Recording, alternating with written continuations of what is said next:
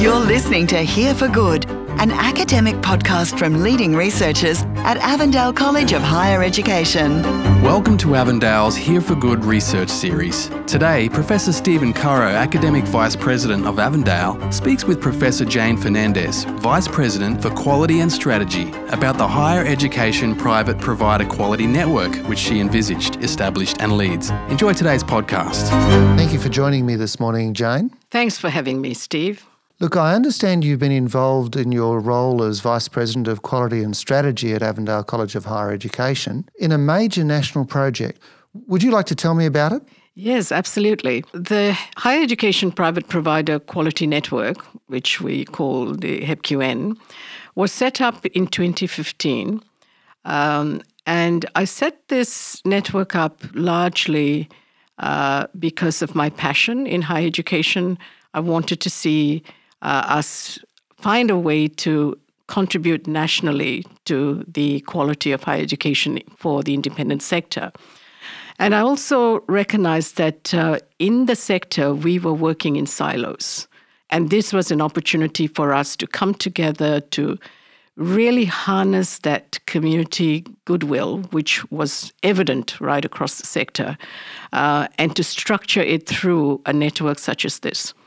And what I think we have been able to do through the network over the last 4 years has been really significant as a result of the collective goodwill of, 40 over institutions belong to this network. But of that 40, I'd say about half are really active participants in the network. So 40 institutions is quite a large number. What sort of areas do they span? Well, we have institutions that are for-profit providers from the independent sector, not-for-profit providers in the independent sector. We have some private universities as well. We have Notre Dame, which is a very active participant in the HEPQN. So we do have a range of providers. Many of them would have be represented both in the vet and the higher ed sector. Others are solely in the higher education sector. Many have both are represented by both domestic and international students. And there are a few of them who only have international students. And it would seem to me that some of those are across the faith-based traditions and some of them are across many other disciplines beyond faith. Absolutely, yes. So it seems to be quite an interesting network in terms of the vibrance it could bring to a discussion. Oh, yes, I think that's spot on. The strength of this network is the quality of the leaders. We have such a cosmopolitan mix of leaders from right across the spectrum, the cross-section of executives as well as managers from these institutions that participate in the HEPQN. So we do get a very, very rich collaboration of both expertise, of the energy to execute action items. And I think over the 4 years, we are very, very proud of the fact that we've built a family. That sounds really exciting. I personally was able to attend one of those back in 2015. That's right. And I found it very stimulating. So as you talk about this interaction, tell us about what happens when you meet. Do you have guest speakers and who are they? Yes. So we run 2 national forums a year. And at our national forums, we obviously work around a theme, and often the theme is informed by some of the sector priorities, either that's set by the hotspots that have been identified in the sector through the government, through TEQSA, or sometimes from what the work that we do in terms of internally working out what are some of the areas of improvement that institutions themselves have some consensus around. And we bring experts from the sector. We are very fortunate and very privileged to have Dr. Michael Tomlinson of TEQSA come to our network, and he's come to almost every single one of our national forums, and he has presented and we've had very robust discussions with him around some of the challenges, some of the dilemmas of the threshold standards. And I think it's been a very interactive forum that we've been able to hold with TEQSA in that regard. We've also had Professor Quang Le Dao and also Professor Lindsay Haywood and many other experts from the sector. We have what we call one of our, resident experts is Professor Jeff Scott, and he has been with us from the inception of the network right to, we're coming up to our 10th series, our 10th national series, and Jeff's been with us and walked that journey with us right through from, day one till today. And we're very proud of that, very grateful for it too. I certainly remember his contribution at the one I attended, and it was very positive. But it must be very valuable as a sector to be able to have such access to TEQSA and Professor Michael Tomlinson. Absolutely, and I think that represents the goodwill of TEQSA. Michael Tomlinson, I often say, has been a real ambassador for TEQSA. But I think the spirit of TEQSA really has been very much pitched to the continuous improvement of the sector, really, since trying to interface.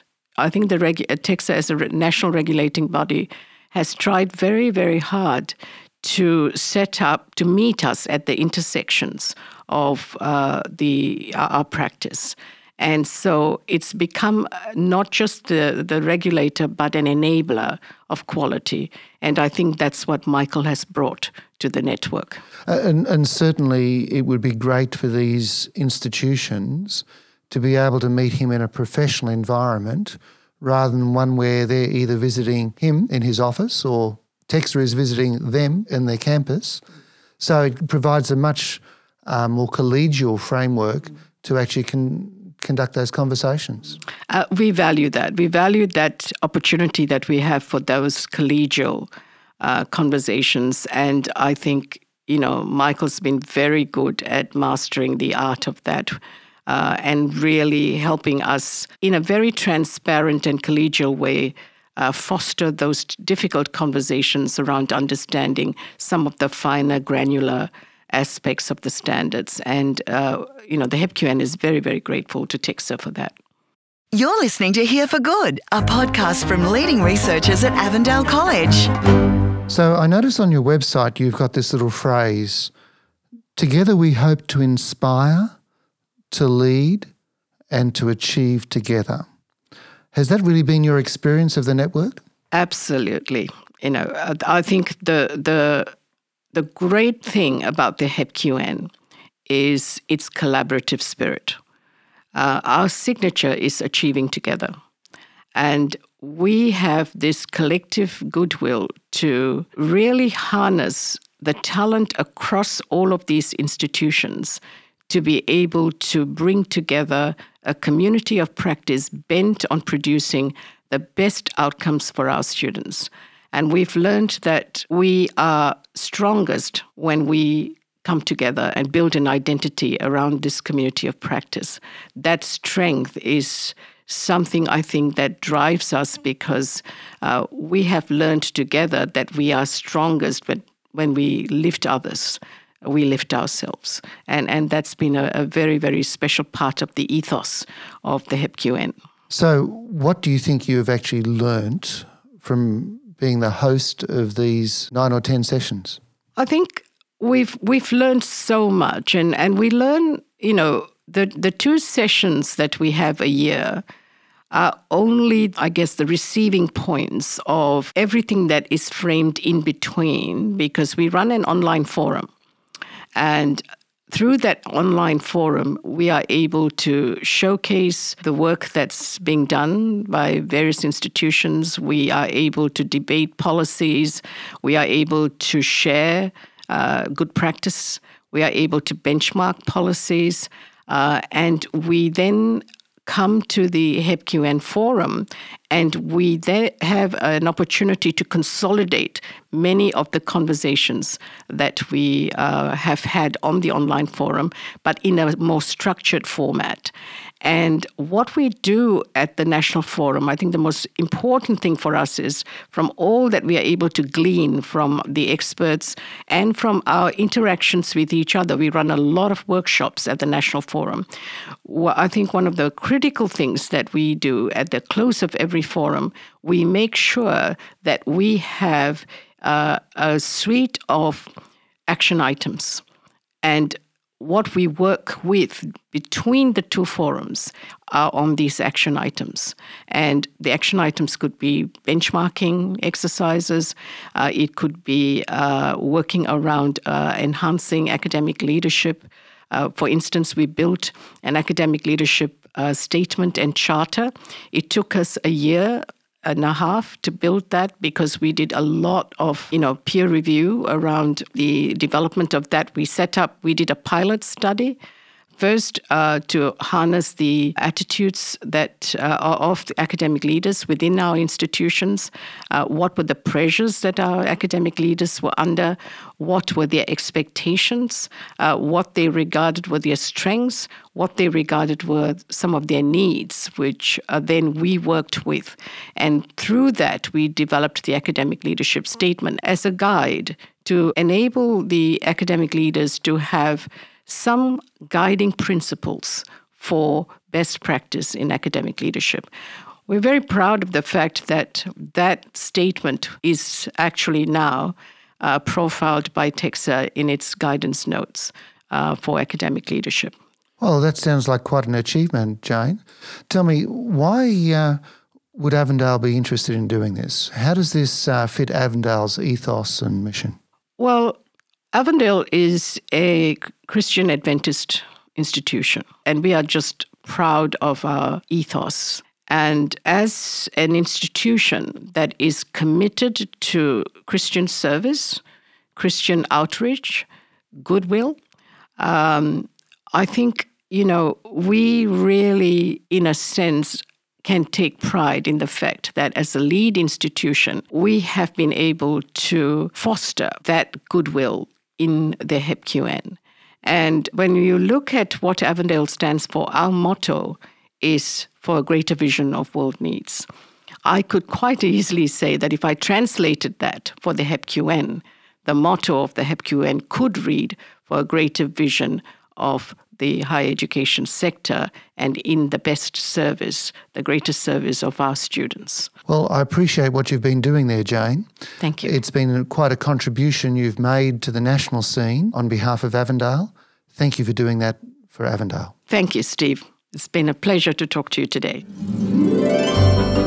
You've been listening to another Here for Good podcast, brought to you by the Office of Quality and Strategy at Avondale College of Higher Education. Technical production was by Connor Bowers and Dale Willis for Honest Crow Studios. For more information, you can find us online at avondale.edu.au.